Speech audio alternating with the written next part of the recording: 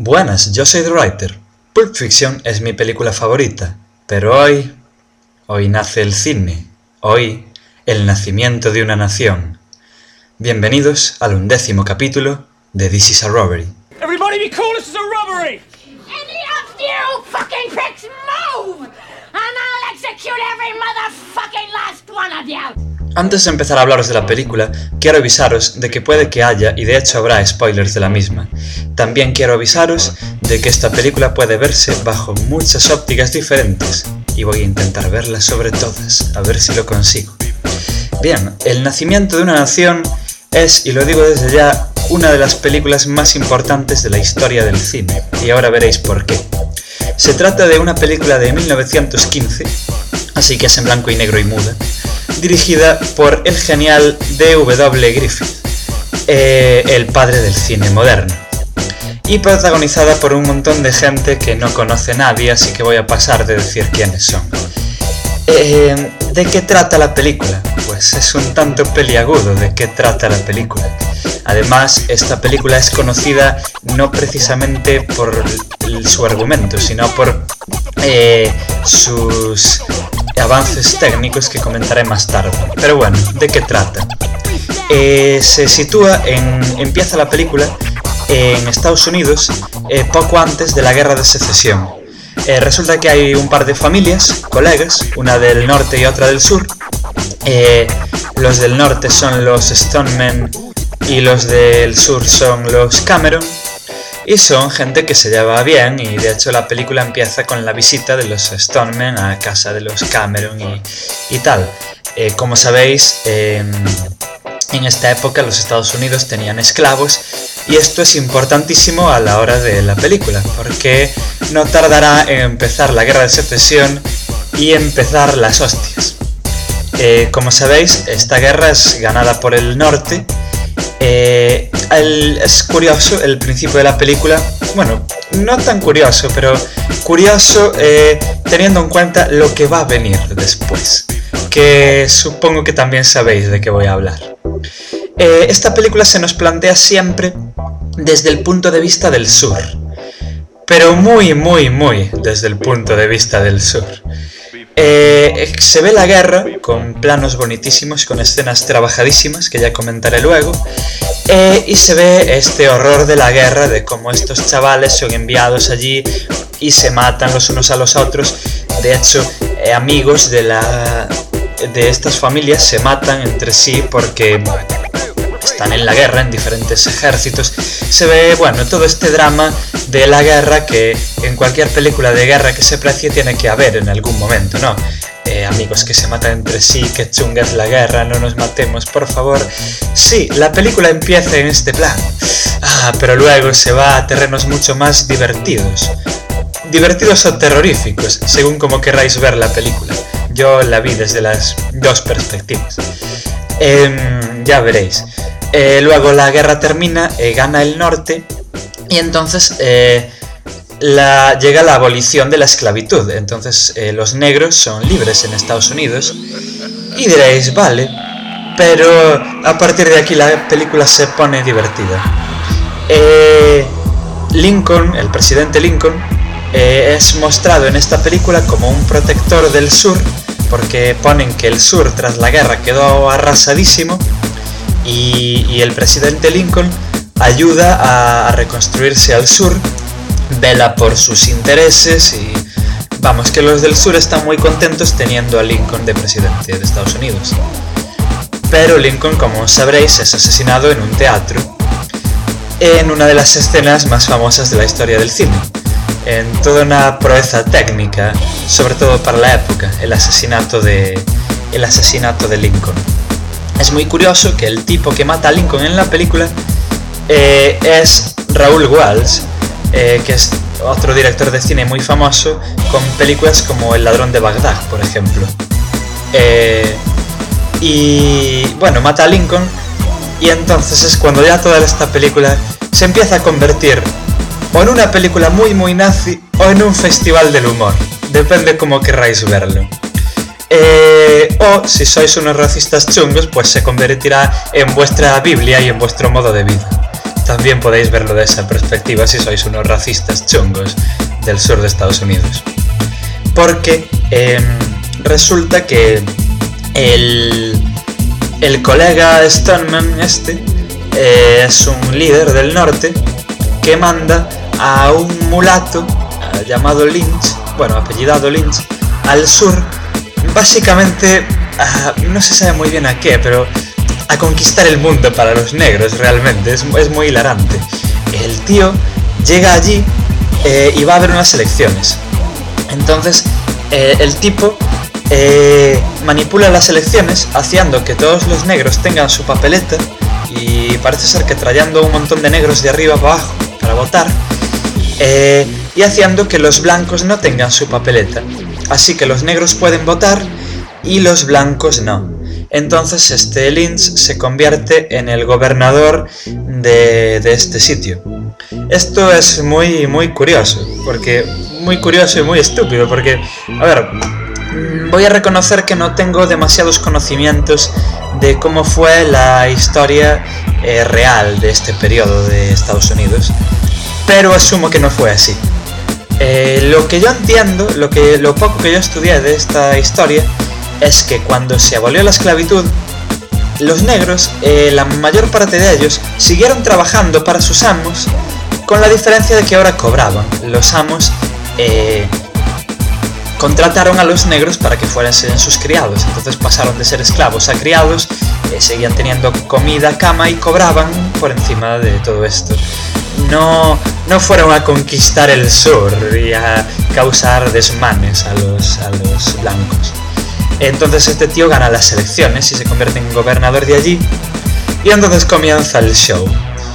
Os aviso, esta película a partir de ahí, antes aún podíais verlo, vale, es de una postura muy conservadora tal, pero no deja de hablar del horror de la guerra y del drama de familias que se ven distanciadas por estar en bandos diferentes. Vamos, lo que sería una película de la Guerra Civil Española, pero en americano y en bien hecho. Y bien hecho en 1915. Ya hablaré después de eso porque es muy importante. Pero luego se convierte en un festival de racismo y Ku Klux Klan, que podemos horrorizarnos ante ella o escoger verla desde una óptica de humor. Y diréis, ¿qué óptica de humor? Bien, no sé si sabréis que yo tengo otro podcast que empezó bastante antes que este, pero tiene menos capítulos a día de hoy, que se llama Cuarto Reich Podcast, que lo hago con un colega, y que este podcast va de vacilar a todo el mundo y de hablar mal de cosas a propósito para reírnos de nosotros mismos y de todo un poco.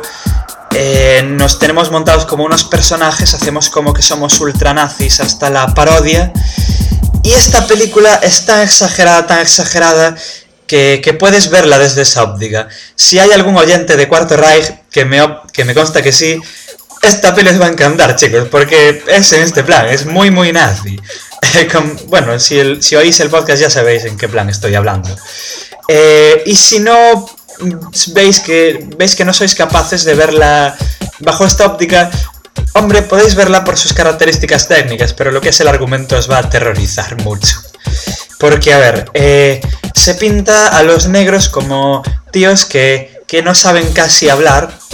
En los intertítulos, en los diálogos de la película, vemos como los blancos hablan como muy poéticamente. Hay un narrador, y el narrador habla, que parece que habla en verso, o sea, no rima, pero parece que habla en verso. Pero los negros hablan, bueno, si veis la película ya veis cómo hablan, comiéndose palabras, dando giros muy extraños a la conversación. Vamos, que parece que no saben ni articular. O sea, ya no es que tengan una jerga, es que parece que no saben ni articular en esta película. Luego se nos muestran unas sesiones políticas de Lynch y sus políticos negros, donde estos negros están comiendo allí, unos de pie, otros sentados, gente descalza. De hecho se nos dice cómo hacen una ley para que la gente tenga que entrar con zapatos al sitio donde se hacen las leyes. O sea, se nos ponen como verdaderos salvajes. Entonces, a partir de aquí también hay otra visión que le podemos dar a la película aparte de estas dos. la visión de que vamos a olvidarnos completamente del mundo real y vamos a admitir que los negros realmente son así. Entonces veremos el final de la película muchísimo más épico y heroico. Porque ¿qué pasa? Bueno, hay historias de amor por el medio, bastante bien llevadas realmente. Es curioso que hay besos en la boca. Y diréis, bueno, hay besos en la boca, pero daros cuenta de que es una película de 1915. Yo no empecé a ver besos en la boca, vale que no conozco mucho cine de esta época, pero no empecé a ver besos en la boca en plan habitualmente hasta los años 30, 40. Pero esta película es de los años 10 y hay besos en la boca, no hay demasiados, pero se ven. La historia de amor está decentemente llevada, pero tampoco es muy importante. Lo importante es lo que pasa a partir de aquí. El señor Cameron, que peleó en la guerra de secesión, de hecho las escenas de la guerra son bastante, aparte de ser muy bonitas, vemos como este tío llega a socorrer a militares heridos del otro ejército. Lo pintan como un tío muy decente moralmente, no, como un tío, digamos que es más o menos el protagonista de la película. Aunque la película es una película muy coral, tiene muchos personajes, es más o menos como el protagonista porque te lo pintan como el buenazo, el que hace lo moralmente correcto y tal. Entonces este tío, viendo los desmanes que hacen estos negros, funda el Ku Klux Klan. Así de risa, el tío coge unos colegas y funda el KKK. ¿Cómo lo funda? Pues el tío está un día en una playa con su novia y asustan con una sábana blanca a unos niños negros. Y dicen, tengo la idea, chicos. Voy a vestirme de blanco y a acojonar a los negros. Y al principio te lo ponen como que los asustan, como que realmente no los matan. Eso ya va a llegar después. Entonces, si nos evadimos del mundo real y aceptamos que los negros son como aparecen en la película, pues entonces confabularemos con la causa de Cameron, el pequeño general que le llaman, y el Ku Klux, y veremos a la gente del Ku Klux como superhéroes que van con disfraz y todo a salvar al mundo de la opresión blanca, de la opresión negra, que es lo que nos está vendiendo la película. En plan, Estados Unidos está siendo invadido por los negros son chungos, hay que sacarlos de ahí. Si no queremos evadirnos del mundo real, puede continuar el festival del humor nazi para nosotros, o podemos seguir cada vez más horrorizados viendo la película. Hay para todos los gustos. O podemos ser tíos sureños allí de Alabama y estar completamente de acuerdo con lo que nos está contando la película y realmente creernos que los negros son así y que eso pasó. Quién sabe. Resulta que el tío el Lynch, el gobernador mulato, quiere casarse con la novia del pequeño general, de Cameron. Entonces la secuestra y entonces Cameron tiene que reunir a todo el Ku Klux Klan en una de las escenas más épicas que yo conozco en toda la puta historia del cine. Vemos a un ejército blanco, vestido de blanco, a caballo, con la cabalgata de las Valquirias de fondo, hablando de que van a recuperar su derecho de nacimiento ario. Joder, esta peli, yo no sé si Hitler vio esta peli, pero si la vio seguro que era su peli favorita, porque hostia, es que no puedo ser serio hablando de esta película argumentalmente. Ya me pondré serio después, porque ahora no me la puedo tomar en serio, es flipante. Vemos hordas de gente del Ku Klux Klan matando negros defendiéndose. También antes de esto vemos como hay un negro que quiere liarse con la hermana pequeña de Cameron y ella prefiere tirarse de un barranco antes de que liarse con él. Luego lo van a buscar a un bar y hay una paliza. Bueno, es flipante. Luego ya empezamos a ver cómo efectivamente el Ku Klux ya empieza a matar gente con unos juicios del no sé qué invisible, le llaman, el tribunal invisible, bueno, no recuerdo, algo invisible que mata gente a escondidas, básicamente. Y eso es el argumento de la película realmente. Pasan más cosas, es una película de 3 horas, pasan muchas cosas, tiene muchos personajes, pero lo principal es eso, y podría entrar más en el argumento porque es muy hilarante, pero no voy a entrar por dos motivos. El primero, porque el argumento no es lo importante de la película, y porque esta película ya no tiene derechos, así que os la voy a regalar. Cuando cuelgue esto en el blog, si vais al blog, vais a ver que tenéis un montón de enlaces para bajaros la película, por si la queréis ver. Los enlaces no son míos, los encontré por ahí, pero vais a poder bajar la película y comprobad si lo que digo yo es verdad o no, y comentar qué os parece.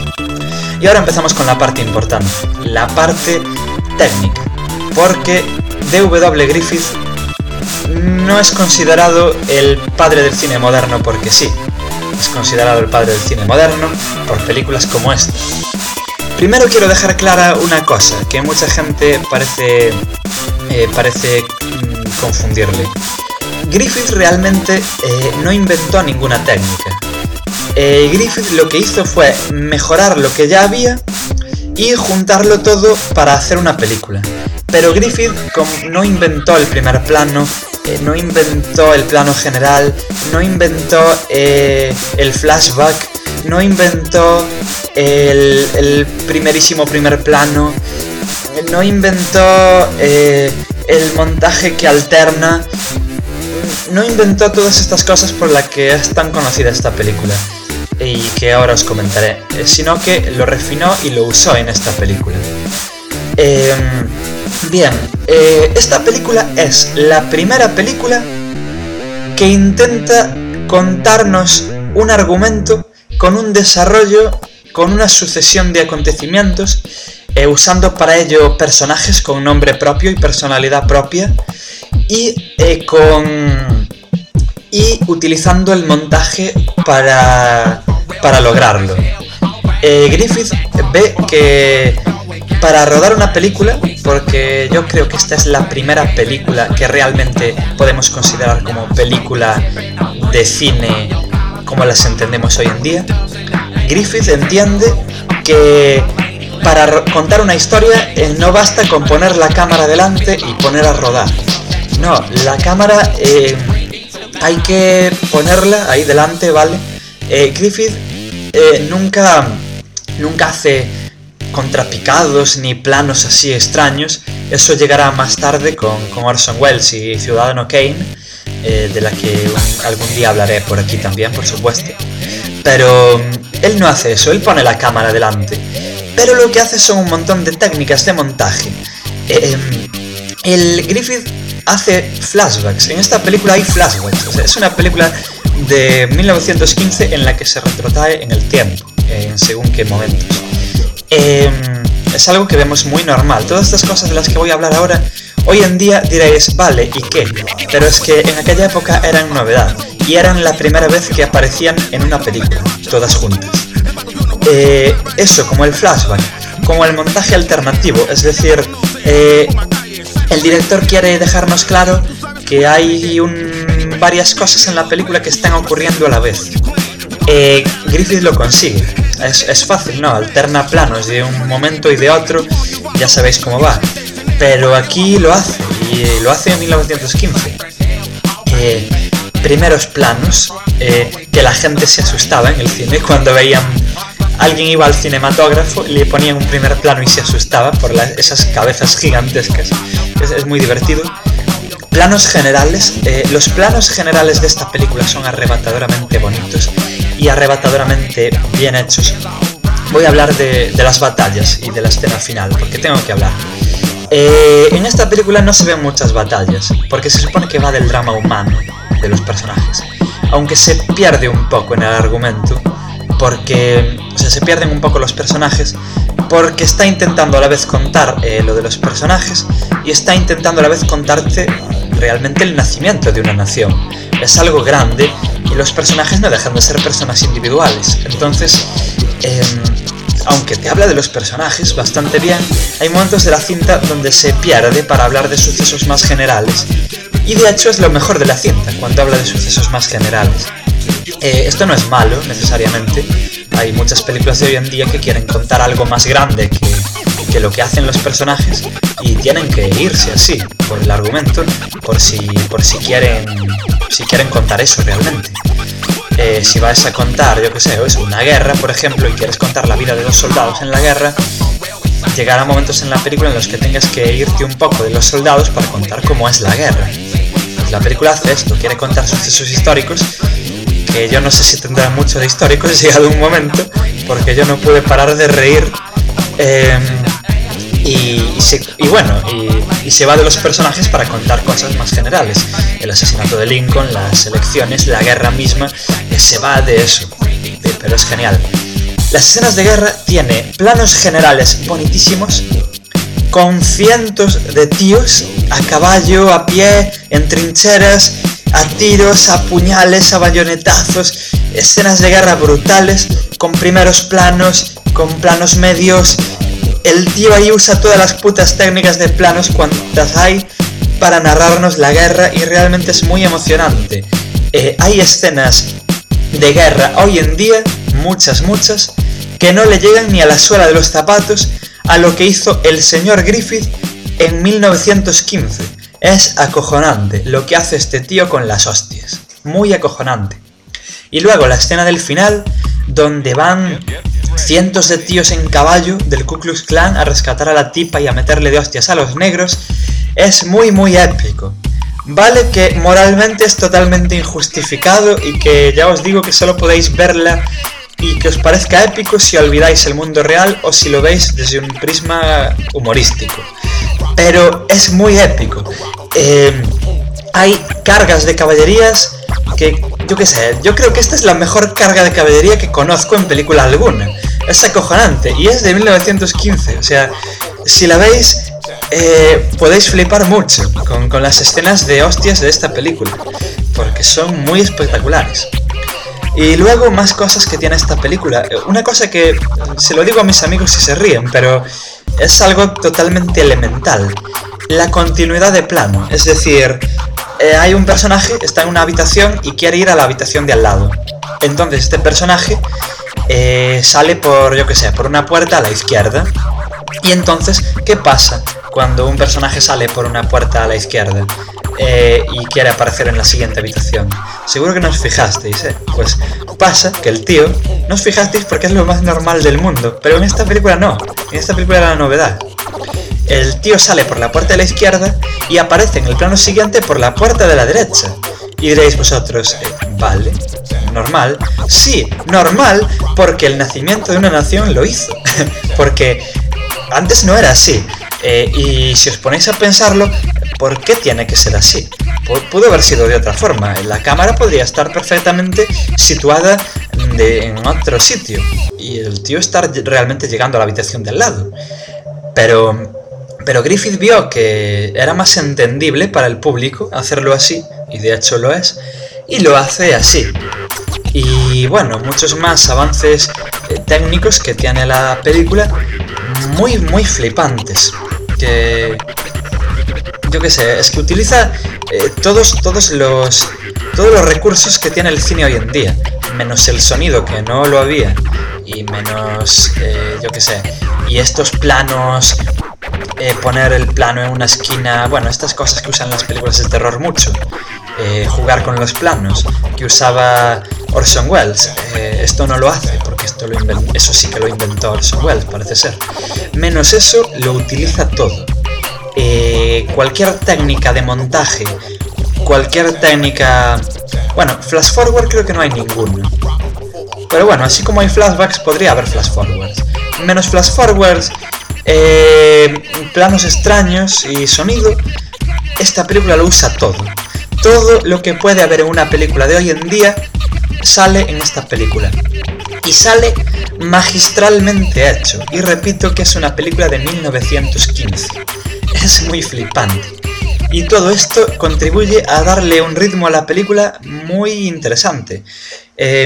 Podéis flipar mucho si la veis, porque es una película de 1915 que tiene el ritmo muy parecido a una película de hoy en día. Es muy flipante. No lo tiene tan igual, porque cada vez que un personaje quiere hablar tienen que cortar la película para ponerle intertítulo, y se necesita de un narrador que a veces cuente qué pasa así a rasgos generales, sobre todo cuando hablan de cosas políticas, de cosas que le pasan al país en conjunto. Contar eso era un poco complicado, ¿no? Sin sonido, entonces requiere a un narrador que tiene que cortar la película para contarlo. Dejando aparte eso, que es normal, porque si queremos que haya diálogos, tiene que haber eso en una película sin sonido. Dejándolo aparte, tiene el ritmo de que podría tener una película de hoy en día. Y es muy flipante, porque las películas, o por lo menos por lo que yo entiendo, salvo casos raros, las películas empezaron a tener el ritmo de hoy en día en los 50, 60. Y esta película es de los 10, es muy flipante. Luego, en cuanto a los actores están geniales todos. Diréis, ¿es cine mudo? ¿Hay sobreactuación? Vale, os lo digo de primera, sí, hay sobreactuación. Pero no es esta sobreactuación tan exagerada que estamos acostumbrados a ver en el cine mudo. Cuando hay peleas, por ejemplo, vemos que se están metiendo, parece una pelea de verdad, como podría ser una película de hoy en día. Cuando se enfadan, es una película con un torrente de emociones inmenso. La película, otra cosa que hace es eso, explorar el amor, el odio, la desconfianza, la sospecha, el dolor, el racismo de un lado y del otro, no sé, hay un montón de emociones. Yo creo que está hecho también a propósito para probar a los actores, y hay la exageración y la sobreactuación justita para que entendamos lo que está pasando en ciertos momentos, que tampoco la hay siempre, porque es cine mudo y claro, los personajes no pueden hablar siempre que quieran. Pero se corta mucho y se parece bastante, y esto es de las cosas que más me llamó la atención de la película, se parece bastante a lo que sería una actuación de un actor de hoy en día, en una peli sonora. Y los actores masculinos no tienen los ojos pintados, que también me llamó mucho la atención. Veis a un tío y veis a un tío, no veis a un mimo con los ojos pintados. Pero los que sí están pintados son los cientos de extras que hacen de negros. Es muy hilarante. A ver, el rollo es que esta peli tiene un ciento de extras y un ciento de extras, hay muchísimos, hay escenas multitudinarias, por cualquier cosa te sacan una escena donde hay cientos de personas en cámara, es muy flipante. Y de aquella no había ordenador para clonar orcos, puñal al Señor de los Anillos, no, ahí vamos a ver cientos de personas de verdad. Pero esta peli tuvo un problema. Esta peli, como ya os digo, es totalmente racista hasta la exageración. Hay que tomarla de un tono paródico. Pero había negros que no se lo tomaban de un tono paródico, entonces no quisieron participar en esta película.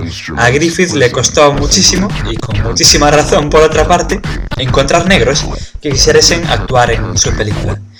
Que hay negros, de hecho sí que hay negros de verdad, pero otros son blancos pintados, y se nota mucho en sus rasgos, estas narices de negro, estos labios de negro, se nota bastante, pero donde más se nota, si queréis fijaros, es en los labios, porque están, no sé, llaman mucho la atención lo blancos que son esos labios en una cara tan negra.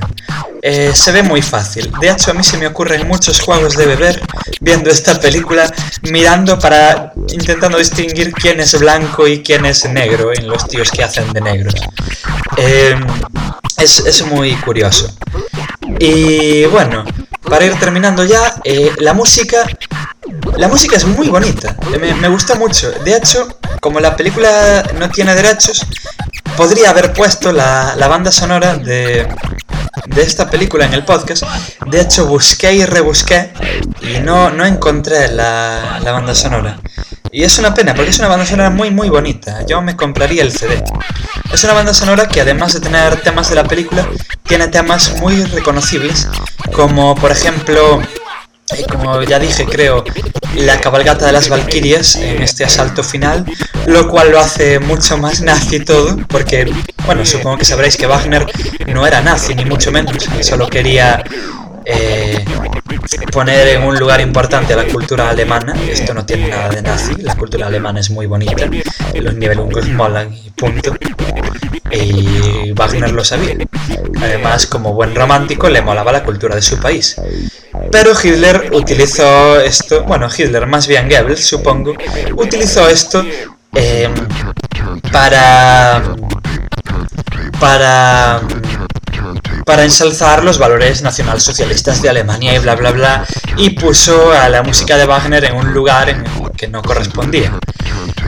Sabiendo esto, obviamente no había nazis en aquella época, pero viéndola hoy en día y tomándola con humor podemos reírnos mucho más. Apocalypse Now no inventó nada. Puedes hacer una guerra y poner las Valquirias ya en 1915. Es flipante. Y luego tiene más temas famosos como ciertos momentos de Peer Gynt, de Grieg, y estas cancioncillas americanas que oímos en muchas películas de militares, que oímos incluso en alguna serie americana a modo de sátira. Seguro que sabéis de qué musiquillas estoy hablando, del ejército americano, bueno, que suenan así en estas películas. Yo no soy muy aficionado al cine bélico, entonces, pero bueno, son canciones que nos suenan a todos, y salen en esta película cuando marchan los soldados de un lado y del otro y tal. Está muy bonito. Valoración final sobre esta película. Bueno, si alguien me sigue por Twitter, a lo mejor ayer de madrugada lo vio. Esta película sería la mejor película de toda la puta historia, y os lo digo así de claro, sería la mejor película de toda la puta historia del cine, de no ser porque va en serio. Yo me imagino esta película hecha por, no sé, por Mel Brooks, o por alguien que haga cine de humor, hecha en esta época, hecha en este plan, con todos estos recursos técnicos, con todos estos cientos de extras, con este pulso narrativo genial, que se parece mucho al de hoy en día, y sería un puto peliculón genial, sería la mejor película de toda la puta historia, pero no, la película se cree lo que está contando, digamos, va en serio, y no podemos aceptar hoy en día, si somos un poco racionales, que esto fue así. Entonces, incluso sin saber mucho de cómo fue el tema, como yo, no podemos aceptar que los negros básicamente se pusieron a conquistar a Estados Unidos, no dejando votar a los blancos. No podemos aceptarlo. Entonces, pero la película sí lo acepta. Debo decir que se me olvidó antes que la película está basada en un libro de un tal Thomas F. Dixon Jr. Es un libro que yo no conozco, que se llama The Klansman. No sé si el libro va en este plan súper racista, o si lo coge desde otra óptica y Griffith hizo lo que quiso. No lo sé. Lo que sé es que esta película no puede ser tomada en serio y no podemos aceptar lo que nos está contando. Y solo por eso ya no es lo que pudo haber sido. Pero aún así es una de las mejores películas de la historia, pero sin duda alguna. Es la película que empezó el cine con mayúsculas, tal y como lo entendemos. Yo me atrevería a decir que fue la primera película palomitera americana, porque hay escenas, la película es muy entretenida, nos cuenta un drama con historia de amor de por medio, un drama entendible por todo el mundo, hay escenas de batallas muy épicas, el montaje está muy acertado, es una peli palomitera, joder, es la primera peli palomitera de la historia del cine. Si os mola el cine palomitero de explosiones, tenéis que verla, porque aquí hay todo esto. Si os mola el cine en general, tenéis que verla, porque empezó el cine aquí.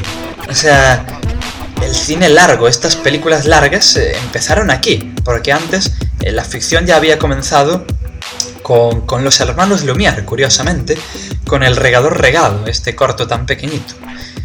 Luego, Lo de contar una historia mínimamente se supone que empezó con Asalto y robo de un tren, un corto que amo totalmente. Algún día haré un especial de cortos así pequeñitos de orígenes del cine. Pero lo que es una película con desarrollo argumental, con personajes tal, empezó aquí. Tenéis que verla, en serio, tenéis que verla. Y lo tenéis muy fácil porque la tenéis colgada en el blog de este podcast. Es bajarla, ponerle JDownloader a fuego porque son bastantes links y son de Rapid Share. Pero tenéis que verla sí o sí. Es una película que yo se la recomendaría a todo el mundo. Tenéis que verla, es verdad, desde este punto de vista humorístico o desde este punto de vista plenamente, yo que sé, histórico, para ver estas técnicas. Histórico me refiero a histórico del cine, no histórico de historia de la humanidad. Podéis, yo que sé, es una película que se puede ver de muchas maneras diferentes, pero tenéis que verla, sí o sí. Es una puta genialidad de película, independientemente de su argumento. Es una puta genialidad. En serio, se la recomiendo a todo el mundo que le guste un mínimo el cine. Debe ver esta película. Ya no es que tiene que verla, no, es que debe verla. Y bueno, para ir terminando, quiero dedicar este podcast al señor Aecio. Algunos de los que me escucháis ya lo conoceréis. Es el colega que graba conmigo Cuarto Reich Podcast. Es un tío que también ama esta película. Algún día hablé con él y algún día en breve intentaremos hablar de esta película en Cuarto Reich o en un especial en colaboración con Aecio o algo así. Pero es una película que se da mucho a la temática que tenemos en este podcast. Entonces se la dedico a él. También es verdad, si sois oyentes de Cuarto Reich, debéis ver esta película. Os va a encantar, en serio, es la puta polla. Os va a encantar esta peli. Bueno, la música que sonó, es una pena no haber encontrado la banda sonora de la película. Es de un DJ francés llamado DJ Rush, de un par de CDs que tiene por Jamendo, que estuvo caído y pensé que ya no iba a poder grabar hoy. Bueno, estuvo caído, estuvo en mantenimiento. Entonces, nos vemos para la semana. No olvidéis suscribiros a iTunes o a iVoox, buscando This is a Robbery.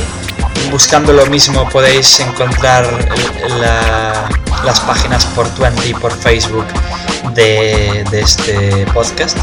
Podéis pasaros por el blog en esunatraco.blogspot.com y comentar por allí, y hay un enlace para seguirme en Twitter si queréis. Y esta vez sí que os recomiendo que os paséis por el blog porque, como ya os repito, está la película ahí colgada y podéis verla. Y me despido hasta la semana que viene con alguna película que ya buscaré por ahí. Sed buenos, comer palomitas viendo esta película, porque es una palomitera de 1915, muy entretenida. Necesitaréis muchas bolsas. El microondas ahí a tope. Nunca ha deseado levantarse y pisar una nieve de 2 metros de grosor, que sea larga no quiere decir que aburra, que sea antigua no quiere decir que aburra. Nunca ha deseado sentir el frío cortante de una norteña mañana invernal. Así que preparados los palomitas sentir la emoción para ver de la caza del el nacimiento de una nación de D.W. Griffith. Una manera de lobos Nos vemos para la semana. O quizás Sed una buenos pelea a muerte con y no su seáis compañero racistas. en mano por la última pinta de cerveza. Infórmese sobre cómo conseguir todo esto y más en http://cuarto-rage.blogspot.com y disfrute de una vida plena y breve in the frozen land of the north. Con el Aecio Seal of Approval, porque en serio, nunca has pensado en el paraíso blanco y gélido norteño, no más negros, pululando por las nieves de 2 metros. O quizás nunca has pensado en tirar a tus amigos esos lobos hambrientos, deseosos de abrirte en canal. O simplemente olvidarte a tu suegra delante de la cueva de los trolls. Pues eso, chicos y chicas, escuchad Cuarto Reich Podcast, un podcast muy nazi que pone a parir a todo puto Cristo. Ni franceses ni judíos.